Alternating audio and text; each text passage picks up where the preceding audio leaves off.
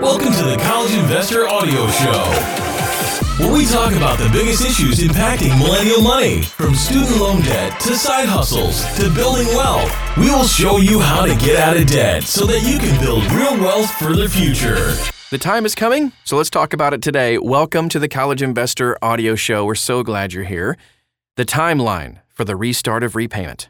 Okay, so the payment pause and interest waiver will have lasted for a total of 42 months, 3.5 years, by the time repayment actually restarts this fall. Federal student loans have been out of sight, out of mind for so long, some students might have even forgotten that you had loans. So here are the major elements of the timeline for the restart of repayment. The Fiscal Responsibility Act of 2023 requires repayment and to restart 60 days after June 30th, 2023. The loan servicers and the U.S. Department of Education will send at least half a dozen notices of the restart of repayment. You're going to see something to borrowers during that 60-day period. You may have already seen something come in the mail. This will include information about the payment due date, repayment plan, and the payment amount. September 1st, 2023, interest starts accruing again on federal student loans. Although 60 days after June 30th is actually August 29th, from a practical perspective, this means the first of the following month. October 2023, payments are due. Borrowers will have at least 21 days to make payments on their student loans. October 1st, 2023 to September 30th, 2024. So during the 12-month on-ramp, late payments will not be reported to credit reporting agencies or turned over to collection agencies. Interest, however, will continue to accrue. July 1st, 2024, the new SAVE income-driven repayment plan will become available, cutting payments in half on undergraduate federal student loan debt. Some aspects will be phased in early. That's like the change in the income threshold from 150% of the poverty line to 225% of the poverty line, and the elimination of interest beyond the calculated payment amount when the payment is less than the new interest that accrues. Other changes will take longer to implement. You can actually see a previous podcast about the SAVE income-driven repayment plan. You can find it. Just look in the archives of our podcasts. Very interesting stuff. So here's how to prepare for the restart of repayment.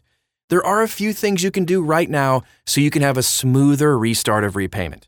Update your contact information with the loan servicer and on studentaid.gov.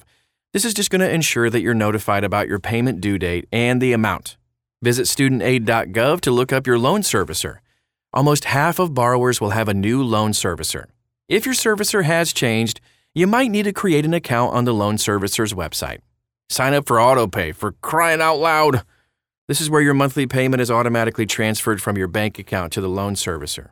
You're just way less likely to be late with a payment in the chaos and confusion over the restart of repayment. You will also receive 0.25 percentage point in interest rate reduction as an extra benefit, and that, of course, saves you a few bucks every month. If you were previously signed up for autopay, you will need to sign up again, by the way. Create a descriptive budget by tracking your spending for a month. Label each expense as mandatory, need, or discretionary, want. Also, assign each expense to one of several broad categories like food, housing, transportation, medical care, etc. Calculate the totals at the end of the month.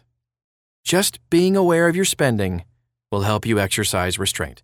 Compare your student loan payment to determine whether you can pay the loan bill by cutting discretionary spending. If there isn't enough room in your budget, by the way, to cover the student loan payment, you got two options. Other than being more aggressive in cutting your spending, one is to increase your income by asking your boss for a raise or working a part-time job in the evening on weekends. Not only will this help you earn more money to pay the student loan bill, but you'll have less time available to spend money. Bonus, right? All right, so the other is to change repayment plans. Some repayment plans offer a lower monthly student loan payment by stretching out the term of the loan and increasing the total interest paid over the life of the loan, by the way. These include extended repayment and income-driven repayment plans. We talked about the SAVE income-driven repayment plan kicking in next year, 2024, which you can find out all about, and other repayment plans, if you need it, at thecollegeinvestor.com. Also, follow us everywhere you are on social media. Just search for The College Investor and you'll find us. Thanks so much for stopping by today, and we'll talk to you again real soon.